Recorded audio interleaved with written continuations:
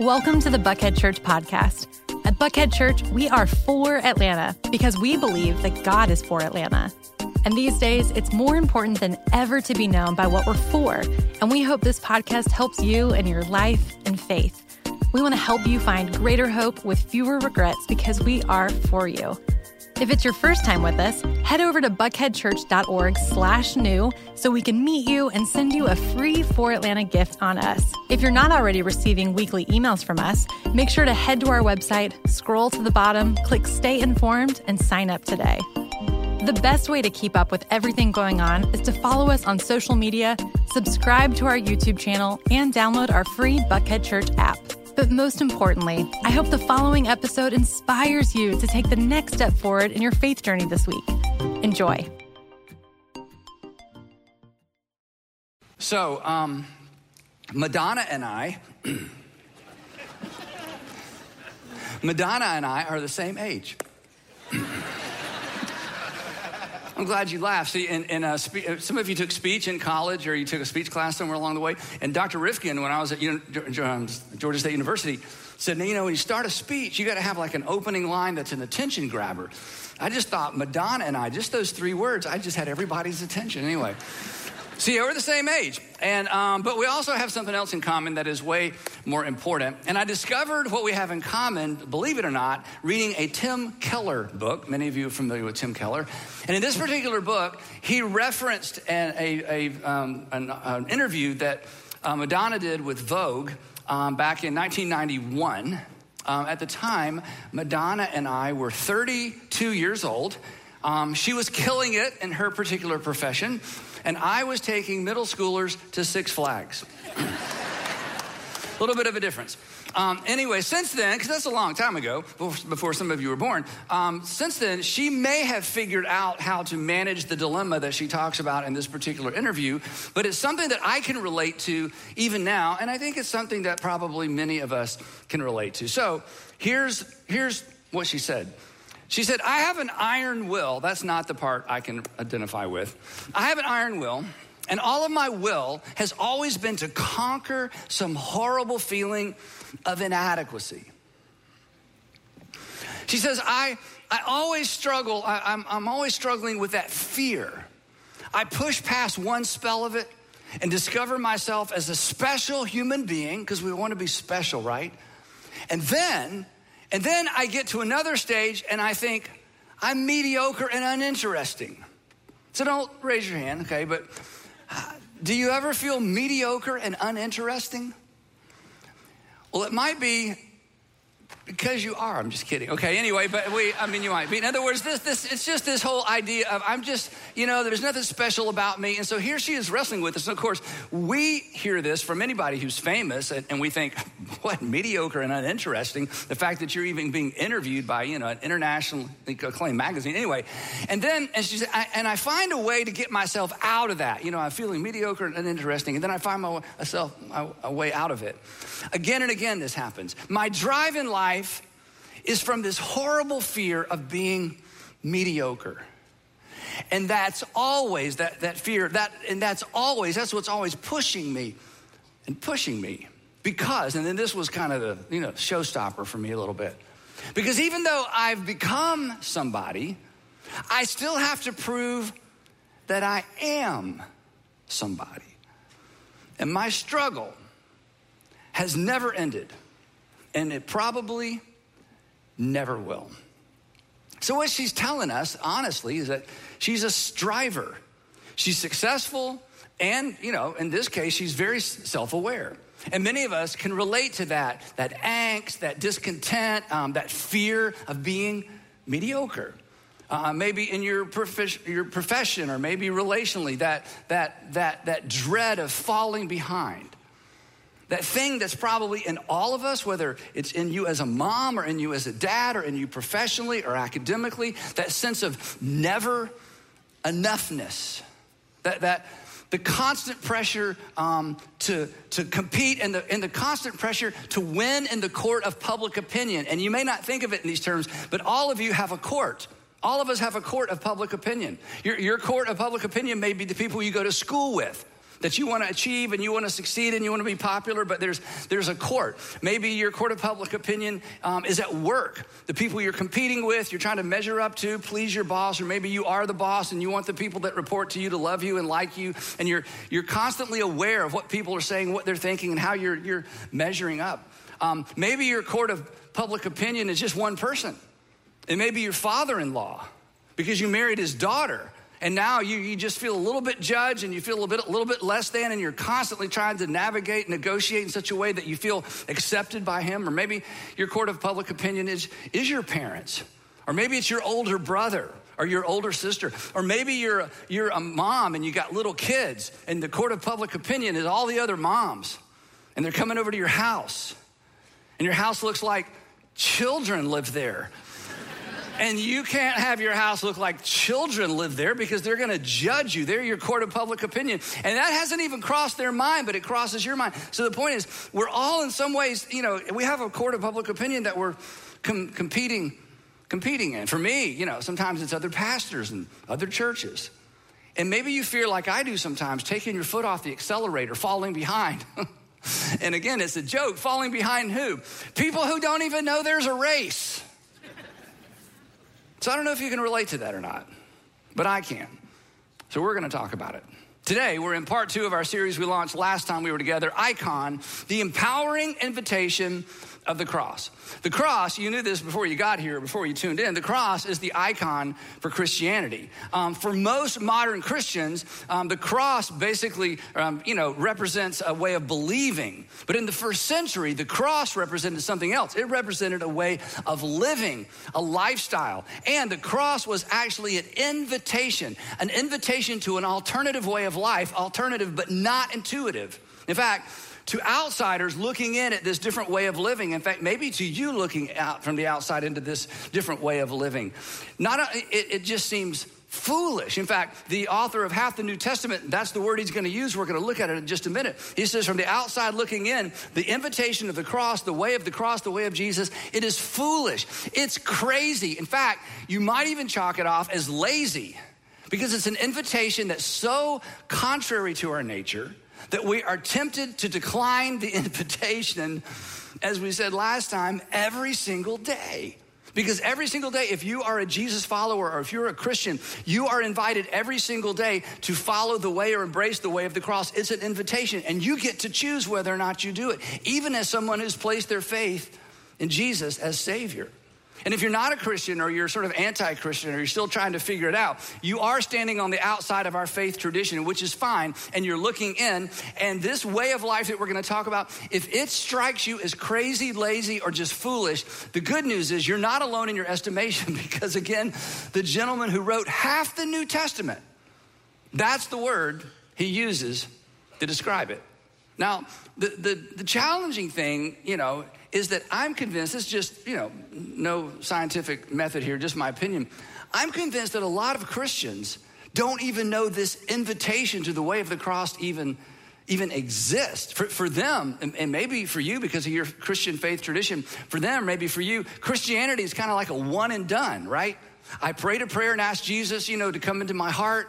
And then I was baptized, or I went through a class. So now Jesus is my Savior. Or to, quote Crawford Loritz, I love this statement. He says, for a lot of people, for a lot of Christians, Jesus is a point of reference. Oh yeah, I put a check in that box. Oh yeah, I'm a Christian. Oh yeah, I was baptized. I prayed a sinner's prayer. So, for many Christians, Jesus is my Savior, and the cross is my good luck charm. The cross is just a reminder to other people that, oh yeah, I'm one of those people. I'm one of those Christians because I accepted Jesus. Jesus is my Savior, and I have a cross, and the cross is my good luck charm. Now, let's get back to the real world. Let's get back to living. Let's get back to the stuff of life, to use a phrase that Solomon coined in the Old Testament. Let's get back to chasing after the wind. A race with no finish line. A race where we grade ourselves and compare ourselves to other people who are chasing after the wind. People who, in many cases, aren't paying any attention to us, even though we are competing mentally with them. It's the way of life that fuels, and again, we've all been there or are there. It's a way of life, chasing after the wind is a way of life that fuels discontentment. And the thing is this, discontentment leaks. It leaks onto your family. It leaks onto your direct reports. It leaks into your friendships. Discontentment communicates to the people around you, and you may not even know this is going on, but it is. Discontentment, if people begin to feel like they're competing with our quest for something that might not include them. As we said last time, ambition and achievement, these are good things. These are God-given things. This is a reflection of the image of God in you. I mean, it is in us to be ambitious and to get things done just like it was with our Heavenly Father. We were born to take things that are chaotic and to bring order. These are good things. These are God-given things. But if you hand these two things the reins of your life, they wear you down and they wear you out. They're good things, but they are poor masters. And if you're a Christian, you already have a master. We already have a master whose icon is not the checkered flag, is not a trophy, and is not a crown. The icon for our master is the symbol of suffering and shame and loss. Our icon is the cross. And the cross serves as an invitation. And as we're gonna see today, it serves as an empowering invitation. An invitation to live for the approval of one rather than living for the approval of everyone. To live according to the agenda of the one rather than the ever-changing, ever-shifting agenda of the culture that we live in and work in and play in and go to school in every single day. So last time we were together, I gave you a frustrating assignment. I heard from some of you. I got it.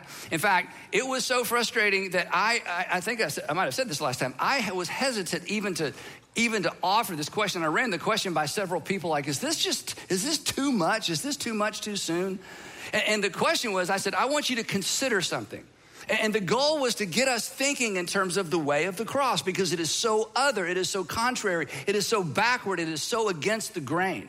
And so I said last time, if you weren't here, the assignment was, hey, when you find yourself this week at odds with someone at work or at school or at home, there's conflict, there's tension, to ask yourself, not act on it because it's too risky, but to at least ask yourself as you're in that conflict or going back and forth or considering how you're gonna respond, what would choosing to lose look like in this situation?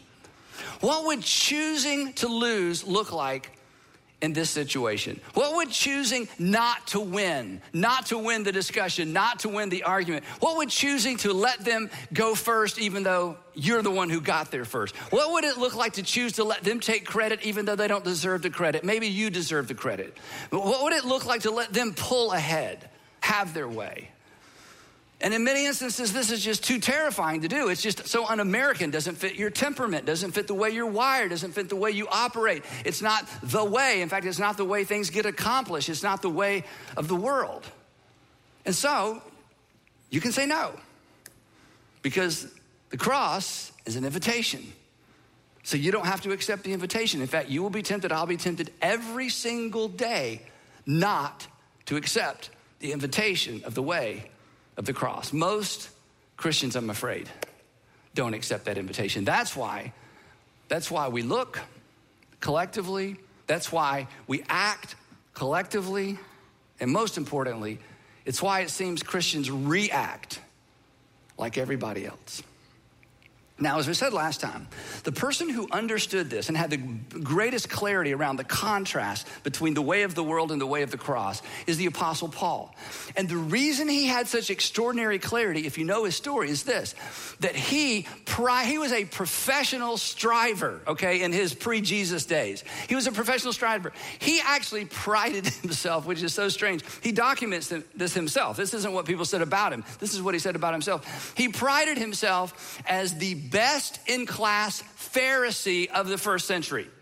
He outworked, which meant he out-obeyed everybody he knew. He was ahead of the class when it came to being a religious, law-following, God-following, God-worshiping, Old Testament law-keeping Pharisee. And then, and this is why he's so helpful to us, then he meets Jesus personally. And in a matter of moments, not weeks and years, in a matter of moments, he has clarity around the contrast between the way of the kingdoms of this world, which is all anyone ever knew and all he ever knew, and the way of Jesus. And his clarity fueled his passion to take the message of Jesus all around the Greek-speaking world, all around the Mediterranean realm. He realized that Jesus was not an add-on, that the cross was not a good luck charm. It was a way of life. And not just a way of life, it was the opposite way of life. It was against the grain in almost every component, every facet. In a way, the way of the cross was an invitation to join the losers club. Because by every first century measure, Jesus lost. Jesus lost on purpose, with a purpose, and the purpose included you and included me. And he says, now, I want you to come follow me. And if you do, and if enough of you do, we will change the world and we will change the culture of the world. So when the Apostle Paul introduces this whole idea of the way of the cross to a group of Greek-speaking, educated, striving men and women in Corinth, he acknowledges right up front what he knew they were going to think when they heard about this crazy idea, this crazy way of life. Maybe the thing that you've already started thinking about, just based on what I've said so far. Here's what he said. He said, don't be shocked. I get it. I know where you're coming from. Common ground. For the message of the cross, I'll admit, it's foolishness. It's crazy. It's backwards. It's lazy. I mean, it just doesn't line up with anything that you've ever done or anything maybe you've ever even seen before. The way of the cross is foolishness. And now he's going to tell us who sees it as foolish and who doesn't. For the way of the message of the cross is foolishness to those who are, and I know we're getting a little grammatical here, present participle. We're going to see another present participle in just a minute. All the English teachers sat up straight. Yeah, okay. Present participle, those who are perishing.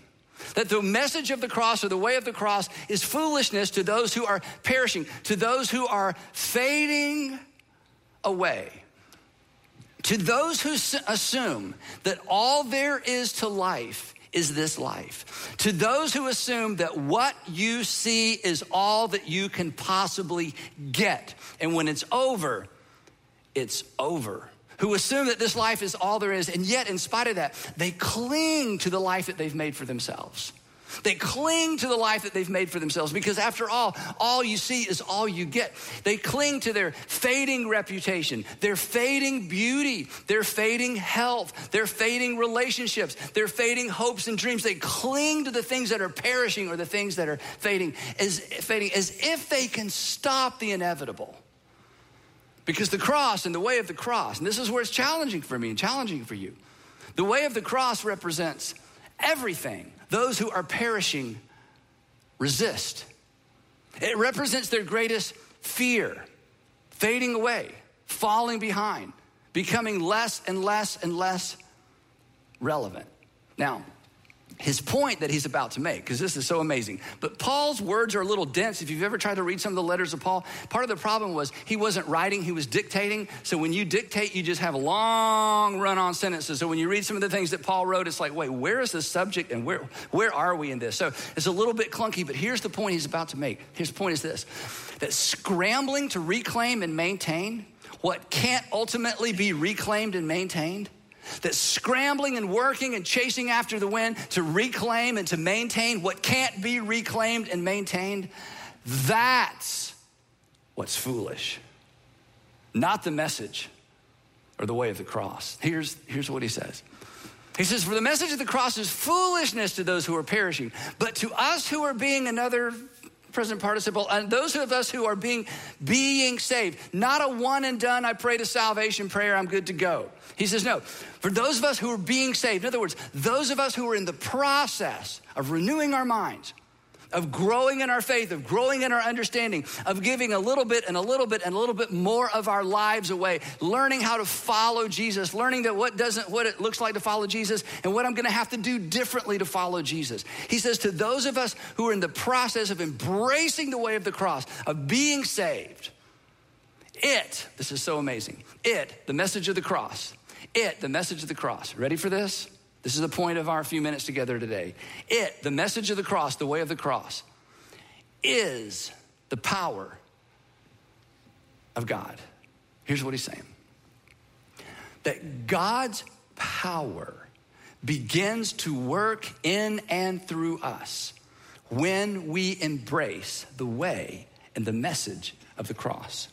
That God's power has the potential then to show up and manifest itself through our daily meager lives when we get in sync with the way of Jesus or the way of the cross.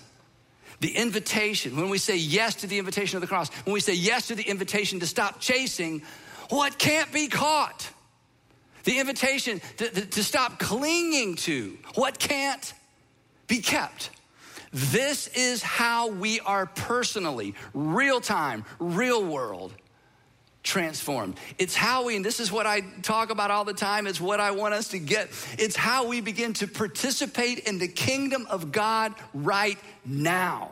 Not heaven someday, one day, to participate in the kingdom of God right now. You follow Jesus through the Gospels and nothing could be clearer than the fact that he ushered in or he brought some manifestation of the kingdom of God.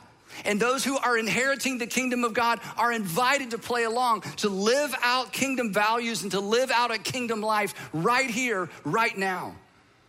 But Paul is saying, and he's going to say it in a little bit different way in just a minute, you can't do that if you're chasing after the wind. You can't do that if you wear a cross and put a check in the I love Jesus box and then join the fray and join the race that doesn't have a finish line and doesn't bring about anything that lasts anyway. You can't do it that way. Nothing changes. It's how you participate in the kingdom of God and experience the power of God. The power of God that you see demonstrated every once in a while. It's the stop and stare power of God. Like, wait a minute, whoa. She forgave them? Who does that? Wait. He decided to give to them in spite of what they took from him? Are you kidding me? The stop and stare, contrary to culture, power of God. When you see it, you recognize it. And the strange thing is this, when people of any faith tradition or no faith tradition see it, they stop and they stare. It's why it changed the world in the first century, because these Jesus followers took this seriously. The way of the cross wasn't represented by a single decision. It was represented in daily decisions to embrace the way of Jesus. And because they did, they manifested the power of God in visible ways. That the way of the cross is where change begins.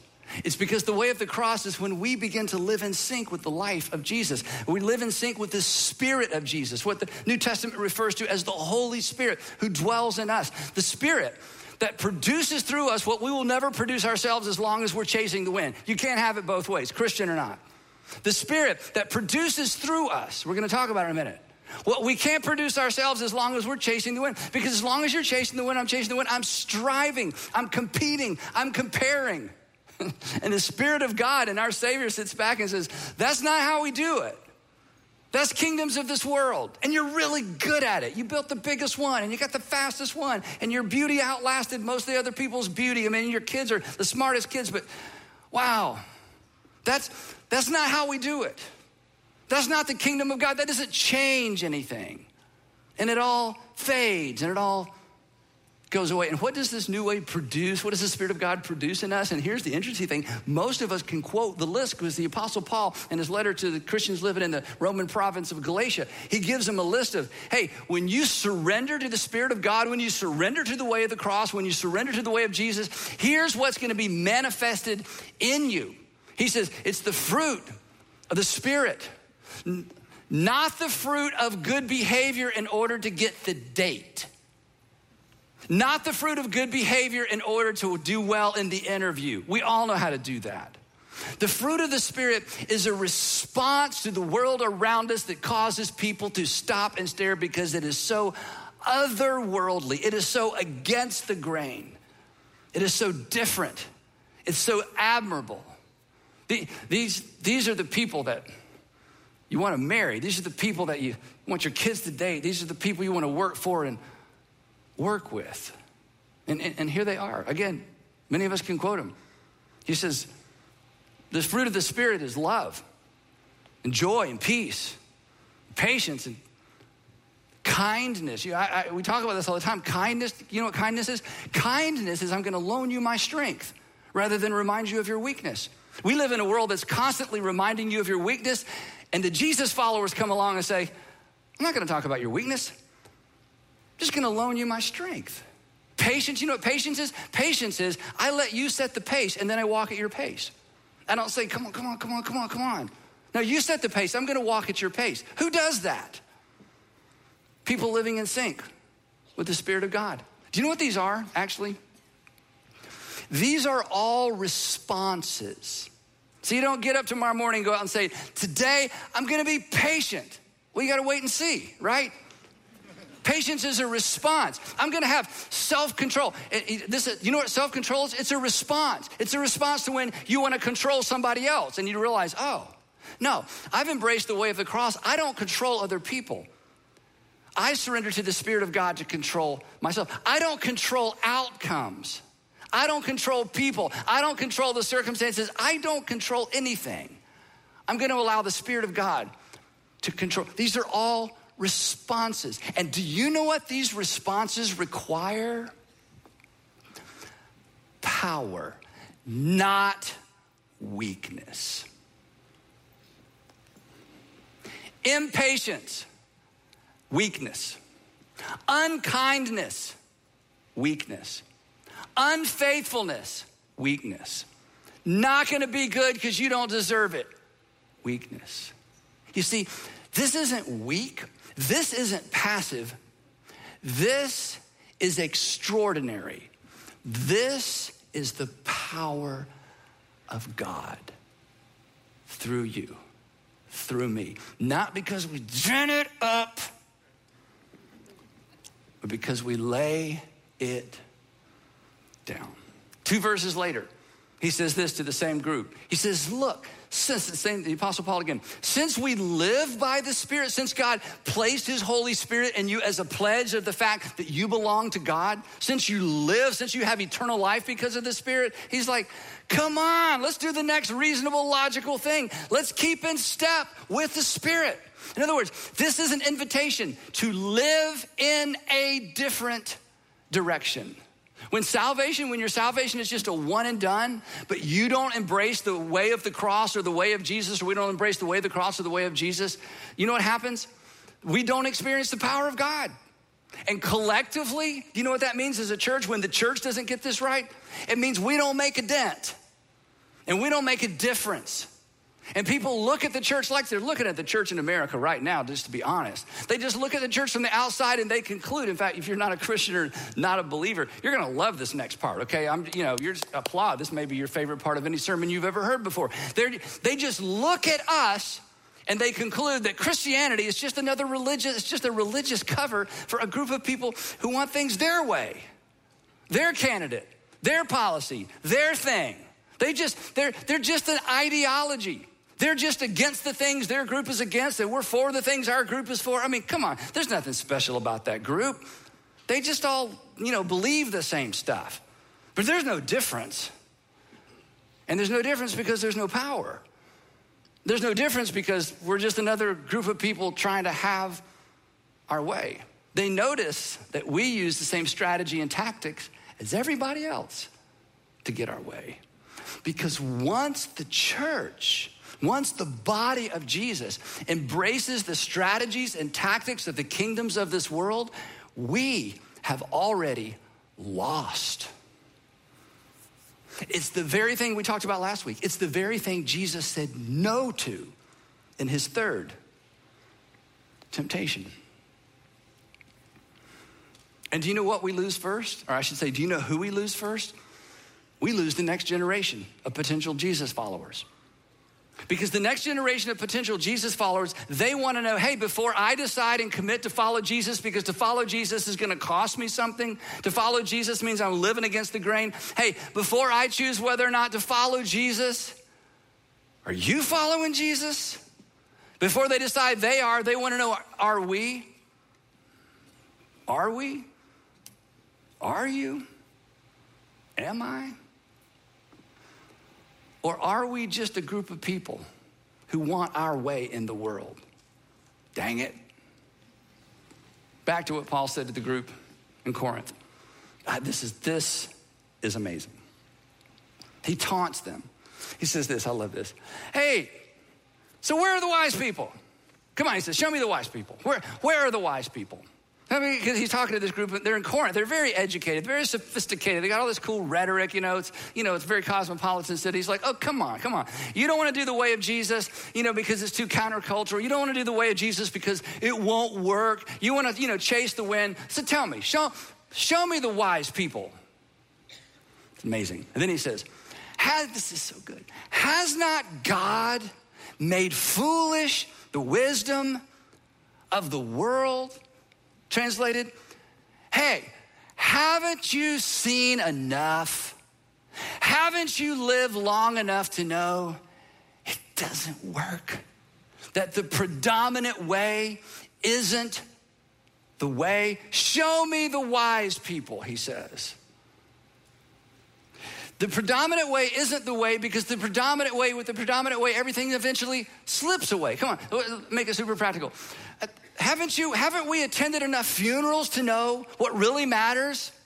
What really gets celebrated? What's worth celebrating at a funeral? And because of what I do, I go to too many funerals. I did a funeral this past Thursday for a guy who's a few years younger than me, was in our wedding. I've known him longer than I've known Sandra, and his parents are there. And in 2020, I did the funeral for his older brother. They've buried both of their sons. I've known them for years and years and years. It's tragic. And yet their faith, I'm going to talk about it in a few weeks. I'm going to tell you some of that story. Their faith is amazing. But the point is, as we're sitting there celebrating Keith's life, what are we celebrating? What do you celebrate at a funeral? Have you ever, and because of what I do, I've been to a few funerals where you got to look hard for something to celebrate. Because in the end, we know what matters. And that's what Jesus, your Savior, who says there's more to this life than this life, invites you and invites me into. What do we celebrate? Do we celebrate winning at a funeral, or serving? Achievement or character? What they clung to or what they gave away, what they fought to preserve, or their willingness to fight for the rights and the benefit of others. See, we celebrate selflessness. In those moments, we realize that the value of a life is always measured by how much of it was given away. And Paul says, so show me the wise people out there chasing the wind. What do they have to show for it? Nothing. He says, you think the message and the way of the cross is foolish? That's foolish. You should follow Jesus and embrace the way of the cross. It is the way that is saturated with what really matters, what really counts, and what really lasts. And you're smart enough to know it when you see it because you've celebrated it, and you're smart enough to see it in culture when somebody just decides against the grain, and their story stands out in contrast to everybody else's story. The other's first way of the cross isn't foolish. We're the fools. We're the fools because we're so easily confused and so easily baited away from it. We know better. Our problem is we're afraid to live better. We're afraid to commit to it. And I understand why, because nobody else around us is. Everybody else is chasing the wind. So we just run along with them, except we pray. Dear Lord, help me to win the race. Where's the finish line? I don't know. It's just everybody's running that way, so I'm running with them. I have a cross, and I have Jesus in my backpack, me and God, I got a Bible. Jesus is like, hey, wrong race. I appreciate your faith, and I appreciate you inviting me into the circumstance of this. It's It's just the wrong race. So let me just ask you this, and we're going to wrap this up. This is kind of a crazy, silly question. It's rhetorical. Do you want to experience the power of God in your life? Oh, yeah, 4 of you do. Good, that's good. I think the online audience, they want it, but 4 of you do. So here's how to think about this, and we're gonna wrap it up, okay? This is important. This is when I got to this part in preparing, the thing that came to mind, I asked this question. Here's the question. When was the power of God most evident in the life of Jesus, our Savior, who came to explain what God is like? 2 things came to my mind. The power of God was most evident when Jesus did his miracles. But who are those for? Do you know he never leveraged his power for his own benefit? The way I say it, and I get in trouble for this because you're smart, but people in other parts of the, they want to criticize me. I say all the time, Jesus never played the God card. And I don't mean he didn't claim to be God. I mean he didn't show up at the restaurant and say, we like the corner table. I know there are 8 people that just sat down there and they got kids, but I'm Jesus. So either you move them or I can, okay? So he never played the God card. All of his miracles, all that power of God was for not his benefit, everybody else's benefit. In fact, it was so much for other people's benefit. His power, his demonstrations of power were actually used against him at his trial. And at his trial, they tried to get him to defend himself. Not my kingdom. I'm not that kind of king. And I love it. And Pilate says, don't you realize I have the power to crucify you or set you free? And Jesus smiles and says, you think you do. I mean, in your realm of kingdom, you do. It's not my game. It's not why I'm here. In fact, I wish Jesus had said, hey, Pilate, but I got some good news. You're going to be famous. You're going to be a footnote in my story. The story of the kingdom of God come to earth. When's the other time Jesus manifested the power of God? Golgotha, the hill where he died. We would have been most horrified the moment God was most glorified. We, in our kingdoms of this world way of thinking, we would have looked away. We would have gone inside because the smell on that hill would be enough to drive you away. The ultimate loss was the ultimate expression of God's power. Do you want to experience the power of God in your life? By losing, he won. And don't be confused. I talked about this last week. I'm going to probably say this every time.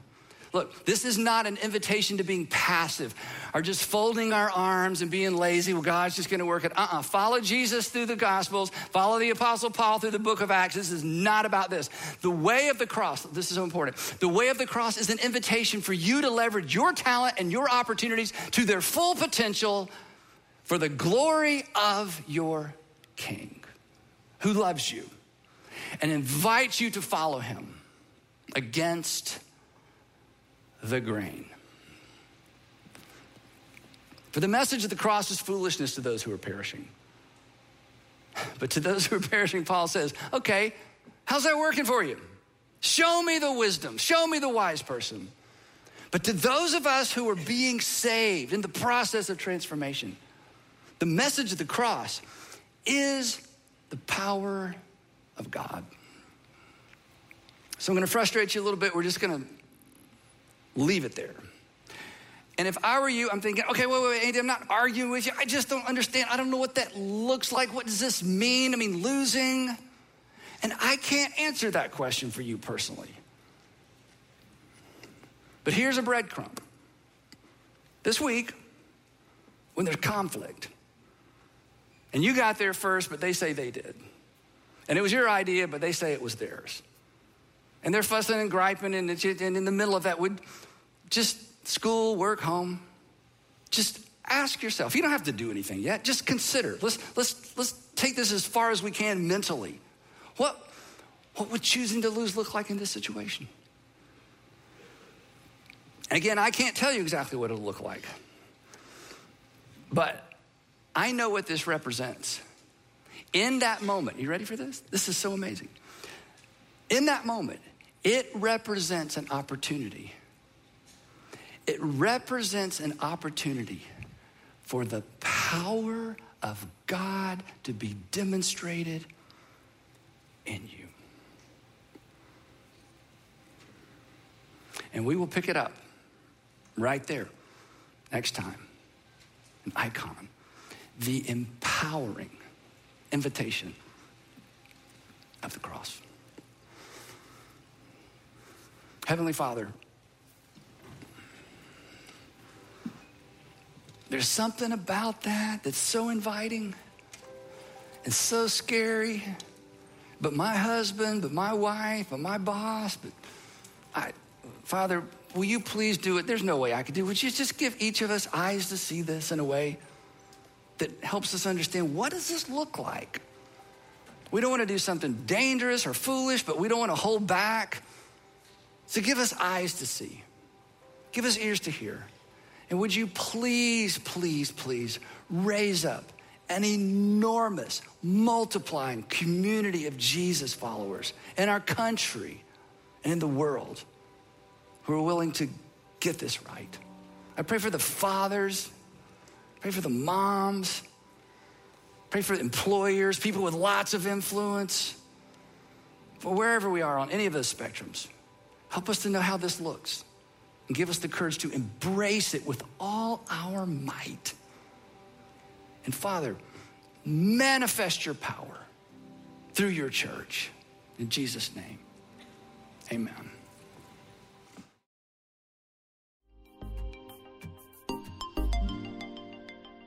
Once again, thanks for listening. If you'd like to hear more messages like this, we've made it super easy. First, you can hit the subscribe button to get these messages on your device every week. Second, you can download our app from iTunes, Google Play, or wherever you get your apps. Or third, you can check out our YouTube channel. Just search for Buckhead Church and make sure to subscribe. Have a great day.